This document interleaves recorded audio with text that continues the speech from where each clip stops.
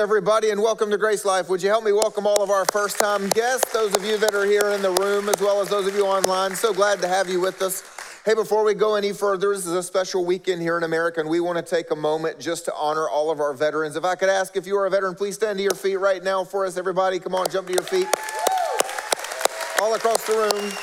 Don't get to be shy. Thank you. Woo, come on. I think it's always important for us to remember here in America, we get to worship freely and safely. We have the freedom to do so, and it is because of veterans, what you have done for us, what you do for us currently, what's been done for us over many, many years, and so we just want to say thank you. We're grateful. All right, with that being said, we are in a series that we started last week. If you are new or looking at it for the first time, you can look at the wall behind me and tell, yep, the theme is finances. And so the reason that I want to share, or the reason that we're doing this is because of something that I was reading in Scripture, and I want to share with you what that is because it's the whole premise behind the series. I was having my own quiet, private, happy prayer time about a year ago, and as I'm reading through Scripture, I come across something that has nothing to do with money per se, but then I noticed something Jesus said. So if you'll allow me, look at the screen here. The story says, while Jesus was eating, a woman came in with a beautiful alabaster jar of expensive perfume and poured it over his head. The disciples were indignant when they saw this. What a waste, they said. It could have been sold for a high price and the money given to the poor. But Jesus, aware of this, replied, why criticize this woman for doing such a good thing to me? You will always have the poor among you, but you will not always have me. And it's such a beautiful story of the display of worship and putting no price on worship, and how even symbolically she was preparing his body for death and burial, which was soon to come. And there are so many great things that we could preach about this story. But as I'm reading it, it got my attention that Jesus doesn't lie. And he says, the poor you will always have. You will always have poor people. No matter what you try to do, there is a problem among humanity. We will never solve it and we'll never eradicate it. There will always be the poor among us. And yet, the Bible tells us that is not God's plan for his people. It's not God's intent. Let me share this with you out of Deuteronomy. It says, but there will be no poor among you. There will be no poor among you, for the Lord will bless you. And so the idea behind this series is how to make sure we are not among the poor. Because you would ask, wait a minute, why does Jesus say there will always be poor, but God does not intend for there to be poor among his people? And the answer is very, very simple. There will always be people who do not experience God's intent, because there will always be people who do not live God's way. Y'all get that? There will always be people who do not experience God's intent, because there will always be people who do not live God's way. And that's what this series is all about, is looking at what God wants for our lives. He has an intent for our lives, which means he also has a way to get there. The good news is there's absolutely no part of your life that God does not care about. That's good news, isn't it? You can pray about everything. That also means then that God cares about every part and he has instructions for every part. There is a way to live in order to get God's intent. That's what this series is all about. We started the series looking at the first of three principles. Principle number one, and not only did it come first, I think it's first in priority. I think it's first in importance, and that is to honor God. That is to just stop and say, thank you, God, for providing for me and blessing me and honoring him for who he is, the Father in heaven who blesses his children. We call it the tithe here in the Christian world, so to speak, because it's a Hebrew word in the Bible where we honor God by tithing to him. And so I want you to know, if you were here last week and you were thinking, do I want to do the 90-day tithing challenge like we talked about doing?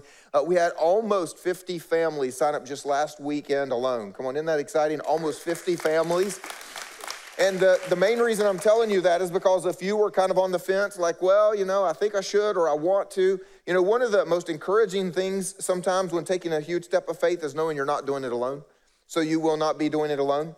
If you have no idea what I'm talking about, I am not going to try to tell you right now. I'd rather you go back and get the whole message. It's online, it's on our app, because I think it's so important that you get the heart of the message, that you get the heart of God's word and God's heart for why he would have us do that. So I'm not going to tell you how to sign up if you haven't heard the whole message, and you can go and do that. Okay, with that being said, the second principle we're going to look at today is the principle of being generous. That God would have us to have the principle in our lives of being generous. I would like to think, and I like to say GraceLife is a very generous church. If you've been around here, you've noticed it's very hard to pay for most things. The coffee is free out there. I think it's good coffee. I don't really know. I think all coffee tastes like burned water. I don't drink coffee, so I don't know the difference between good burned water and bad burned water. Somehow y'all distinguish, but that's fine. But the point is, it's free. And if you come to our Thursday night service, the hot dogs are free and the chips are free and the soda's free. And whatever we do, if we do a meal, if there's ever food here at GraceLife, it's always free. I've always been a little baffled how churches will take up an offering and then they take your money and buy spaghetti and then they sell you a ticket to the spaghetti dinner. Don't y'all think that's a little interesting, to say the least? And so we've just always tried to be very generous. Matter of fact, we have 10 leadership culture codes that we have here, one of which is we are generous. And I don't really get any credit for coming up with the idea. I model this after one of my mentors, who I think pastors one of the healthiest churches in America, and he taught me to be as generous as possible. Let's do everything we can to always be generous, meet people's needs, and show them our God in heaven is generous.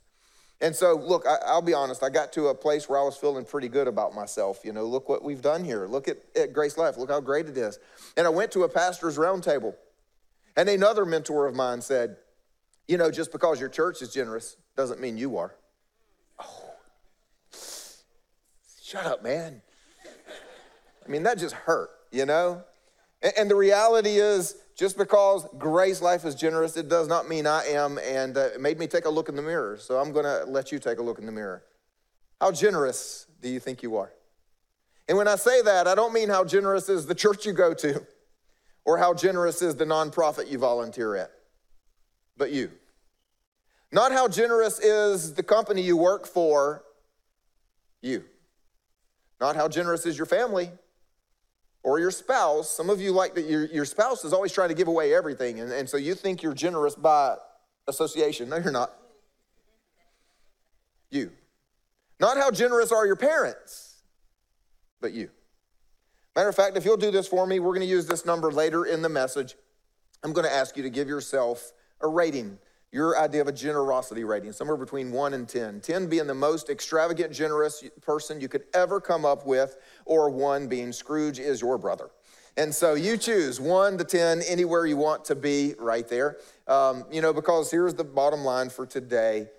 Being generous is one of God's principles for not being among the poor. And so let me show this to you. If you've got your Bibles, you can follow along. We're going to be in the book of 2 Corinthians.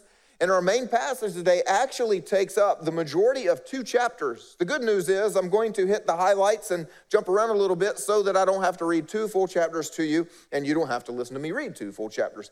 But we're going to start at the very beginning of chapter 8, and Paul is talking about some generosity among the churches. He says, we want you to know, brothers, about the grace of God. And I'm going to ask you to pay particular attention to the number of times in this passage today that you see the word grace or the words grace of God.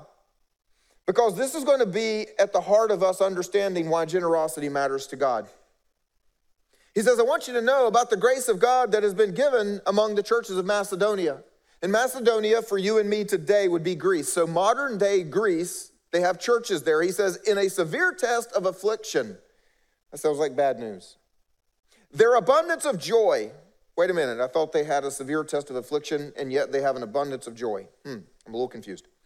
And their extreme poverty have overflowed in a wealth of generosity. Now I'm thoroughly confused. Anybody else like this passage is utterly not making any sense here. Severe test of affliction, somehow they are filled with joy. They have extreme poverty, and somehow they end up with a wealth of generosity. What in the world? It says, for they gave according to their means, as I can testify, and beyond their means of their own accord. Nobody had to make them do it. Matter of fact, they begged us, begging us earnestly for the favor, for the privilege of taking part in the relief of the saints. Let me explain the context, because, if you understand what's going on in a story in the Bible, it always is so much better and actually helps you apply it to your life. If you were here for our last series, we just did a series called The Church Jesus is Building. And we were looking at the opening chapters from the book of Acts when Jesus ascended to heaven and he left his disciples to begin to build his church upon the earth. And it started right there in Jerusalem, right where he left. And because they were in Jerusalem in the land of Israel, as these Jews started declaring Jesus was the Messiah, the Jewish religious leaders who didn't like Jesus started to persecute them. and to oppress them. And they went around and told all the rest of the Jews, we will kick you out of the church. You will not be allowed to be here. It wasn't called a church, but you get my point. We'll kick you out of our religion if you do not oppress these Jesus followers, these lunatics who say that Jesus is the Messiah. You cannot shop at their stores. You cannot hire them. You cannot associate with them. And so we discovered that these Jewish people who claimed that Jesus was the Messiah, now believers, they were oppressed, persecuted, and they were suffering. They were hungry. They suffered poverty. So they began to take whatever they had at that point and to sell it and to share it with each other. Well, now we are quite a few years later in the story. The church has spread upon the earth. As we see, we're reading today about the churches that are being established in the land of Greece. So Paul and other missionaries, they've traveled everywhere. And so what is happening is they are taking up an offering to send it back to these people. Because at this point, these people have run out of things to sell. They don't have any more land. They have nothing else. At this point, they are simply starving. And so Paul has now been traveling amongst all the other churches that he started, as well as some of the others and the disciples, and they are actually going to say, hey, will you help them? They are suffering. And so now Paul's gone to these churches like the ones in Philippi. We have the book of Philippians. Thessalonica, we have the books of Thessalonians, the Bereans. These are all in modern day Greece. And he's saying, would you help the believers in Jerusalem who are suffering? And what you have to understand is, so are they. The name of Jesus and those who follow him are hated everywhere. They're all losing their jobs. They're all being oppressed. They're all being persecuted. And so these churches here in Greece, you would expect them to say, why are you coming to us, Paul? We're as broke as they are. We're as poor as they are. We're as hungry as they are. So why don't you go and give some money to them, and then on your way back, take up another offering and bring it to us, because we don't have anything either. Leave us alone. And you and I today, we would have probably said that. And you and I today would go, okay, I get it. I'm so sorry, man. I'll be back with an offering for you later. But they did the exact opposite. They said, don't you count us out just because we're poor, just because you think we don't have anything. Don't you assume that we can't give. You come on over here because we want to be a part of what you're doing to help them. And if you say, why? Well, Paul tells us in the very next sentence, they gave themselves first to the Lord. They gave themselves first to the Lord. Then, by the will of God, to us, to the offering that we were doing, to what we were asking them to do. But first, they gave themselves to the Lord. They understood that every moment of their life was an act of worship to God. They belonged to God. And that was it. Whatever they did was because they were simply reflecting God's nature to the world and trusting his word to them. Are y'all catching that? They were reflecting God's nature to the world and trusting God's word to them. Now, the New Testament that you and I are reading right now, they didn't have it because it was being written about them as this is taking place. But they had promises from God's Old Testament, from God's word then. There were things they would have known. So some of the things they would have known, it says one gives freely, yet grows all the richer. Another withholds what he should give and only suffers want. Whoever brings blessings will be enriched, and the one who waters will himself be watered.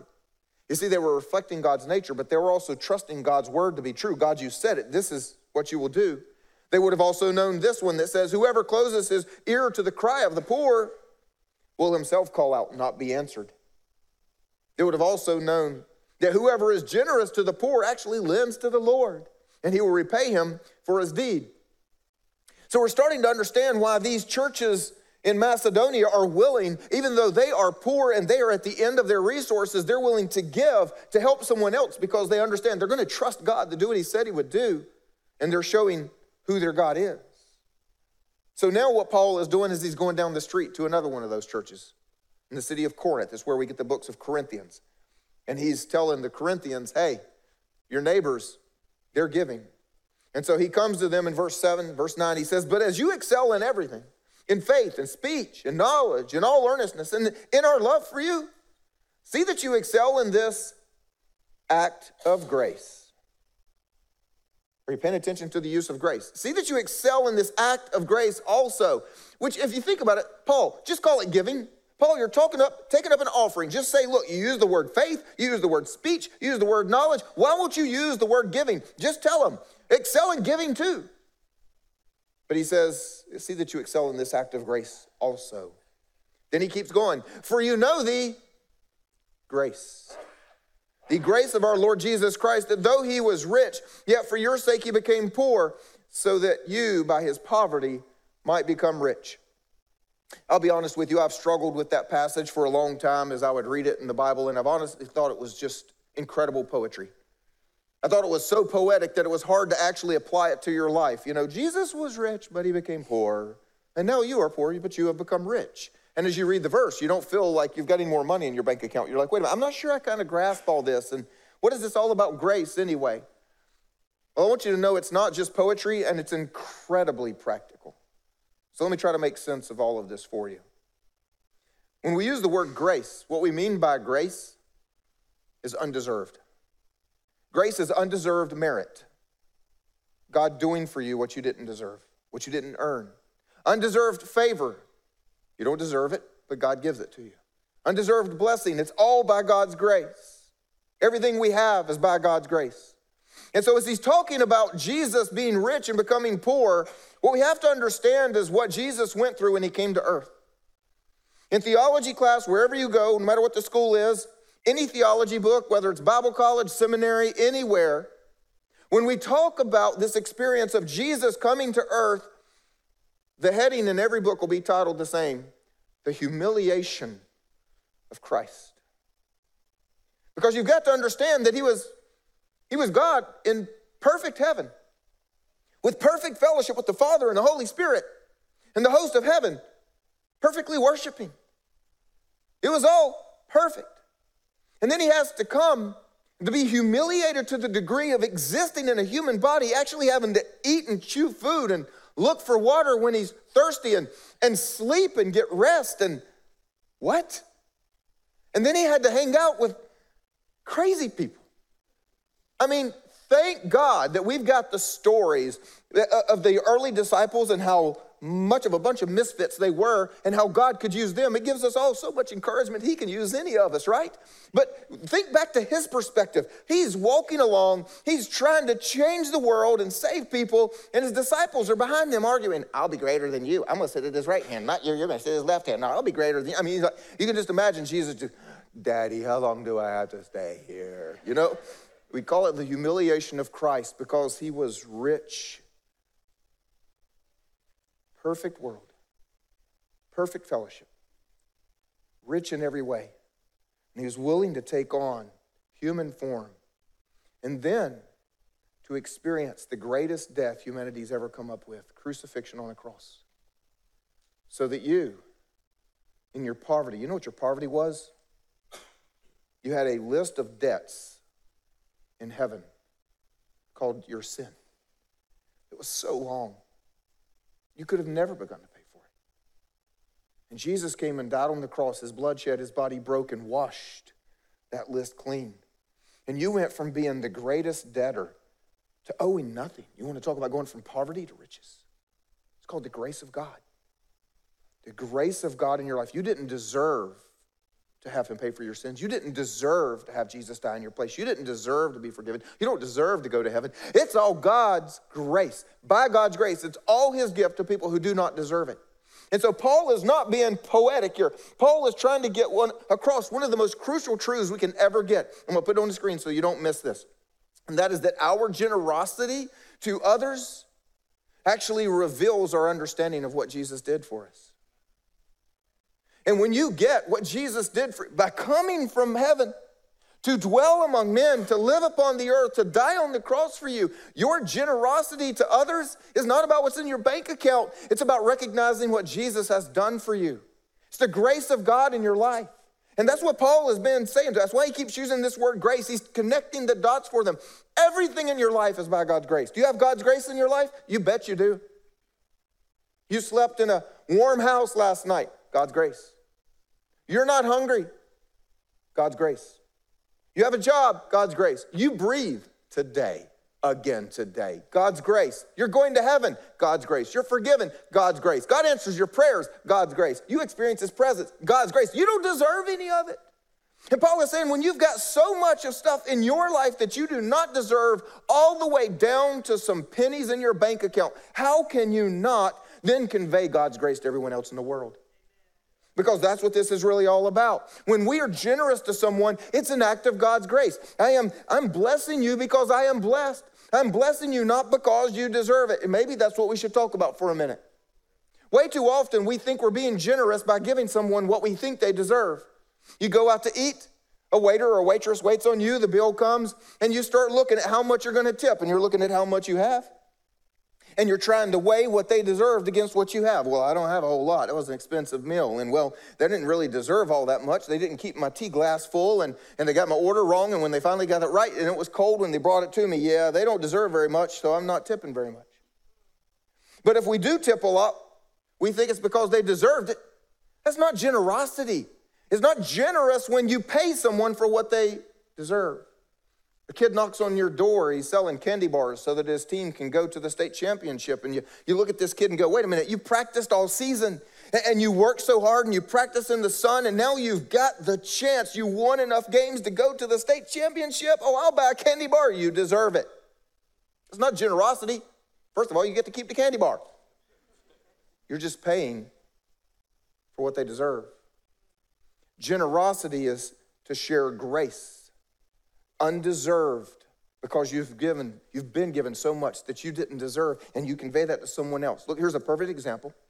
This time of year, we do a thing for Thanksgiving outreaches every year, and it's to go and to provide a Thanksgiving meal to someone that maybe wouldn't be able to have a Thanksgiving meal if you didn't do it. And the way we come up with this outreach idea, we have some social workers who work with our school system, and they have a list of people that, because of what they know about is going on in people's lives, they tell us these people could use maybe a Thanksgiving dinner. And the intent for the outreach is to bless someone who needs a Thanksgiving dinner. But you do know that no system is perfect, right?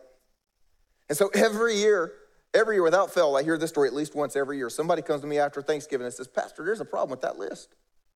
So I went to take a Thanksgiving dinner to somebody, and when I got to their house, man, their house is twice the size of mine. I had to have a code to get in the gate. They had 3 new cars in the driveway, and one of them was a Mercedes. First of all, none of us knows what's going on inside that home. But more importantly, maybe it's not a free turkey that they need. Maybe what they need is a demonstration of God's grace. You see, when you show up at their house and say, hey, I've been given so much I didn't deserve, I just want to share God's grace with you, so here is a Thanksgiving meal, and I hope it blesses you. They don't have to be starving and crawling to the door for us to convey God's grace to them. And that's why Paul explains in chapter 9, we're going to jump ahead in verse 7. He explains how this verse comes to pass. He says, each one must give as he has decided in his heart, not reluctantly or under compulsion, for God loves a cheerful giver. You ever wondered, man, I don't know that I always am so cheerful when I'm giving. I'm trying to be obedient. I'm trying to give. I'm not very cheerful giver. Look, here's the thing. The cheerful giver does not come out of how much is in your bank. The cheerful giver comes out of, I am forgiven. I'm saved. I'm going to spend eternity in heaven and walk on streets of gold. There's a day I'm not even going to have to count money, man. See, the cheerful giver comes out of the heart that's received so much of God's grace that we are happy to share it. Our generosity to others reveals our understanding of what Jesus did for us. So that brings us to the principle we're actually trying to learn today. It's the principle of generosity and why we need the principle of generosity in our lives if we're not going to be among the poor. And Paul explains this to us. I'm going to share a couple of verses out of order, if you'll allow me. Verse 6 and then verses 10 and 11. And Paul sums it up. I love how simple he is. He goes, the point is this, in case you've missed it for 2 chapters, the point is this, whoever sows sparingly will also reap sparingly, and whoever sows bountifully will also reap bountifully. Because he who supplies seed to the sower and bread for food, well, he will supply and multiply your seed for sowing. You will be enriched in every way to be generous in every way. You don't get to quote that. You know, sometimes we quote half a Bible verse, get up in the morning. God, your word promises I'll be enriched in every way, so get to it. Bless me today. Leave out half the verse. You will be enriched in every way to be generous in every way. That's the principle of generosity. You will be enriched to enrich others. If you are looking around at your bank account, your life, and your circumstances, and you don't feel that you've been enriched, it might be because everything that's come to you has stayed with you. He gives seed to the sower, not the keeper. If I can give you a picture, my wife and I had the great privilege of going to Italy. It was her bucket list for many decades of life, and we know how it is. Happy wife, right? And I had to suffer and take her to Italy. There you go. But anyway, as we were in Italy, we spent about a week in Tuscany, and if you've ever seen pictures of Tuscany, many of us have the pictures on our walls because they're so beautiful. It is way more beautiful in real life than in the pictures. You should go sometime. It's absolutely gorgeous. They've got all these beautiful little houses on hills, and they're all surrounded by these little tiny skinny trees. You know the pictures? And then it goes down the valley and then back up, and another house on a hill, and then down the valley and back up. And all these valleys are just beautiful. They're filled with either olive trees or vineyards or wheat fields or whatever. And that's what makes it so beautiful. Because if all you saw was mud in between, it wouldn't be that beautiful. But it is just house on a hilltop and then up and down and up and down, all these beautiful houses on the hilltop. And we were there. I told my wife, I said, I want that one. That one right there. And I said, I want to just sit and have fresh pasta made by an Italian chef and hang out by that pool right there and just look at that view. Isn't that beautiful? But I don't want to do any of the work. I mean, it's beautiful because of the olive orchard, but I don't want to be out there picking olives and taking care of trees. I don't want to do that. I want to be laying by the pool. And it's beautiful because of that wheat field and that golden color, but I don't want to be out there dealing with the wheat. So I said, you know what, we should come here, we should get us a house, and here's what we'll do. Because I don't want to do any of the work, and I just want to eat lasagna and sit by the pool. I'm going to go and find some farmers that don't have their own land. And I'm going to get a farmer and do this part right here, and we'll get another farmer, and he's going to do that part right there, and I'm going to tell him, you can keep almost everything, you just give me a little bit to help pay for my pool boy and my chef, because I need my lasagna in my pool, right? I want you to imagine if I actually had to do that or got to do that.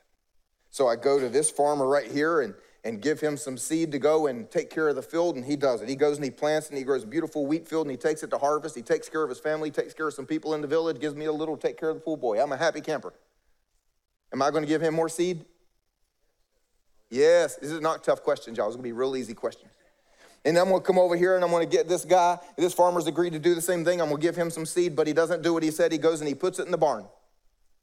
Am I going to give him more seed? No.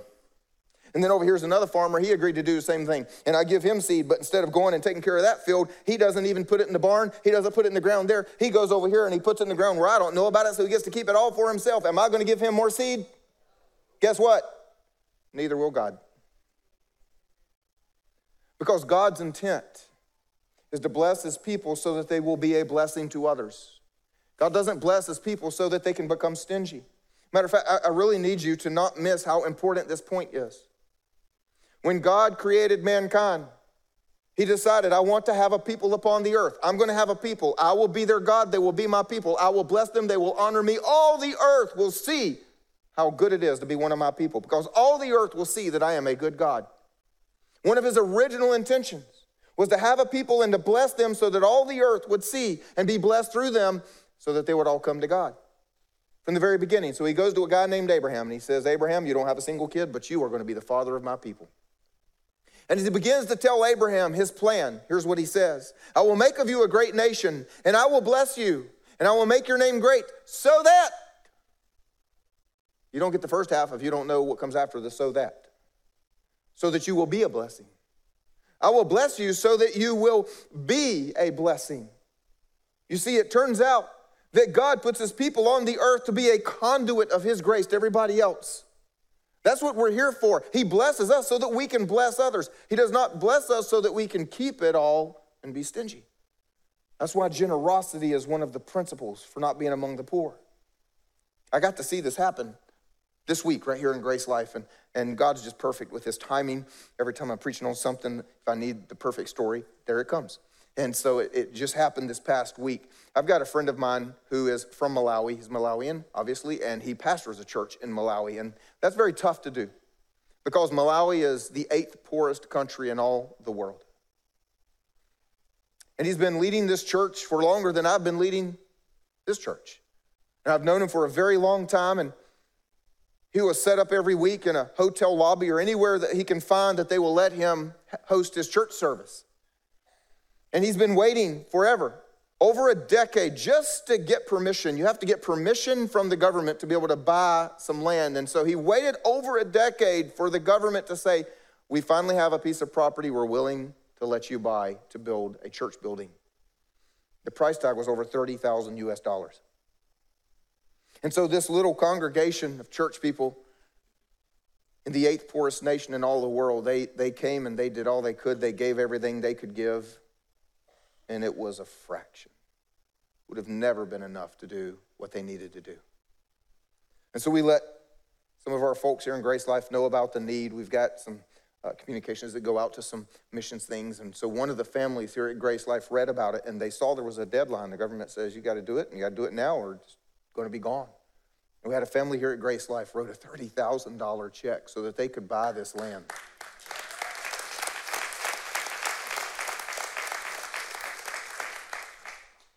You see, God blessed this family here at GraceLife. They said, well, we had the money. Something happened. It gave us the money to have it available, and then we saw the need, and we gave it to the need because it was available. God blesses his people to be a blessing to other people. God doesn't bless his people to just keep it all in a barn. And the result of it all, well, it's what I got to see happen, was the look on his face. It says, you will be enriched in every way, to be generous in every way, which through us will produce thanksgiving to God. For the ministry of this service is not only supplying the needs of the saints. Yeah, they're going to get to eat when I take the offering to them, but it's also overflowing in many thanksgivings to God. And by their approval of the service, they will glorify God. When people see the grace of God coming into their lives through God's people, they say, praise God. Because so many times people lift up prayers, a half-hearted prayer to a God they only halfway believe is there. But when God's people show up, boy, they're convinced all of a sudden, wow, you're really there. I got to see the look on this pastor's face when I called him this week. I wish you could have seen it. You know, Jesus says it is more blessed to give than receive, and maybe you've wondered, how is that true? Watch the look on somebody's face when you do something. The look on his face to know they could never meet this need. They were never going to be able to meet this need. It was a miracle prayer from the beginning.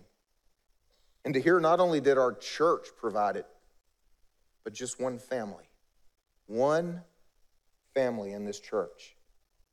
You should have just seen it. Praise God. That was the answer. So the question for you and me today is, how do we put this into practice in our lives? What do we do? How do we become generous? And the first thing I want you to understand, the most important truth, if you forget everything else, take this away. Generosity comes from your heart, not your money. Generosity comes from your heart, not your money. The reason that I said that was the perfect story, and God always brings the perfect story, you may have thought, wow, a $30,000 check. We must have some wealthy people, some millionaires here at GraceLife. Yes, we do, but those were not the ones who wrote that check. I'll be honest, I'm not perfectly aware of this family and their financial situation, but I've known them for a while, and I know the cars they drive, and I know the job he does. And I'm just going to tell you, they're as normal as you and me. They're just normal people who I assure you could have done a lot with $30,000. But they understood it. Generosity comes from the heart, not from your money. It's not about how much is in the bank. It's about being in touch with what Jesus has done for you in your heart and knowing the difference it can make to someone else when they experience the grace of God. And that you can't put a price tag on. That you can't compare to what your bank statement says. Generosity comes from your heart, not your money. Jesus taught this. If I could share this story with you, he decided to take his disciples people watching for a day. He sat down opposite the treasury and he watched the people putting money into the offering box. And many rich people put in large sums. And a poor widow, poor not in the sense of feel sorry for this widow, but actually poor widow, came and put in 2 small copper coins which make a penny. And he called his disciples to him and he said to them, truly I say to you, this poor widow has put in more than all those who are contributing to the offering box. For they all contributed out of their abundance. So they put in a lot, but it was actually a little. But she, out of her poverty, has put in everything she had. All she had to live on. She's going to wake up tomorrow and say, I trust you, God. So she put in a lot. So I want to close by challenging you. Don't wait to be generous. Stop planning to be generous when. And y'all know what I'm talking about. Well, you know, I can't wait for that promotion, then I can be generous. Well, I can't wait for when we pay off the mortgage, then we'll be able to be generous. And my favorite one, come on, raise your hand if you've ever said this. If I won the lottery, I would. Come on, who's honest with me? We think it, if I won the lottery, I would. You want to know the truth? No, you won't. No, you won't. Because generosity comes from the heart. And the heart you had the day before you had the winning numbers will be the heart you have the day after. What we actually all dream of, if I could be honest. And it's a good dream. It's only a dream, but it's a good dream. We all dream of extreme generosity. We all think, boy, I would love to go back to my high school and write that big check, and man, I'd love to go to my church and write that big check. I'd love to go to that family down the street and buy them that car. I'd love to. And we all dream of extreme generosity. Extreme generosity requires extreme ability. You can't write $1 million check if you don't have $1 million. Come on, y'all know what I'm saying? Extreme generosity requires extreme ability. The problem is God only gives that ability to those who are generous when they have almost no ability. It's what Scripture says. Jesus said, give and it will be given to you. Good measure, pressed down, shaken together, running over, will be put into your lap. For with the measure you use, it'll be measured back to you. We think that Bible verse comes in the other direction. We're waiting. After it's given to me, then I'll give. After it's measured back to me, then I'll measure it out. We're waiting to have extreme ability to be extremely generous. But God says it goes the other way. Be generous with little ability, and I'll increase your ability. Because I'm looking down upon the earth, and all I am trying to find are conduits of grace where it doesn't stop with you. I'm looking for people that I can bless, and it keeps going out to the world. And when I find people and I bless them and it keeps going and people glorify my name, then I put more right there and it just keeps going. And that is why the principle of generosity is one of God's principles for his people not being among the poor. Because if you're one of God's people and you've received so much grace, and every time you get blessed, you only want to take care of you, the fountain dries up. It's the principle of generosity. All right, so let's go back to where we started. Remember that number you gave yourself? If you gave yourself a 10, I hope everybody around you scoots over just a little bit. But I think most of us at least have room for improvement, whatever number you gave yourself. Here's the practical thing I'm going to challenge you to do this week. Very practically, ask God to show you one opportunity, just one, to be generous, to be a conduit of his grace to this world. And don't look for how poor they are. You see, sometimes you go to lunch with a coworker, you've never offered to buy their lunch because you know they make twice what you make. But maybe it's not so much a free lunch as it is an act of grace that they need to experience. So ask God to show you one opportunity, and maybe it will be a need. Maybe God will ask you to go down to the grocery store and to look for a single mom. She picks up something off the shelf, she looks at the price, and she puts it back. And you get to go up and put that back in the cart and say, no, I've got this. You let God show you, but if you want to see your number go up, ask God for one opportunity this week to demonstrate his grace to a hurting world. Amen? Let me pray for us. God, we thank you so much for your grace in our lives. We come before you and acknowledge everything we have is because of your goodness. Nothing we did to deserve it. Matter of fact, we deserve just the opposite. We deserve to pay for our sins. We deserved eternity, paying for what we've done wrong. But you brought your grace into our lives, and you paid for our sins for us. You forgave us. You redeemed us. You blessed us. You gave us life in one of the richest nations upon the earth. You give us material blessings. You give us financial wealth. God, you are so, so good, and your grace is so abundant. And to you, we just say thank you, and we worship you. If you stay in a place of prayer, I want to speak to those of you that have yet to make Jesus your King. The truth is, I think the most generous act in all of history was when God gave his son to die in my place and yours. The truth is, every single one of us has done something unholy, something that separated us from God. The Bible calls it sin.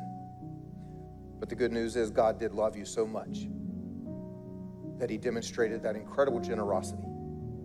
He sent his son to live a perfect life upon the cross so that when he died, when his blood was shed and his body was broken, it could pay for your sins and mine because he had none of his own. And by the same power that raised him from the dead, you too can be raised to eternal life. It's what we call the free gift of salvation. And if you have never received that gift, I want to help you do that right now. Wherever you are, say something like this to yourself and to God. Lord Jesus, I thank you that you died for me. And so now I choose to live for you. I thank you that you love me. I thank you that I'm forgiven. My simple prayer here today, would you fill me with your spirit and give me a life of great meaning in your kingdom? Amen. Would you all help me celebrate with them, everybody?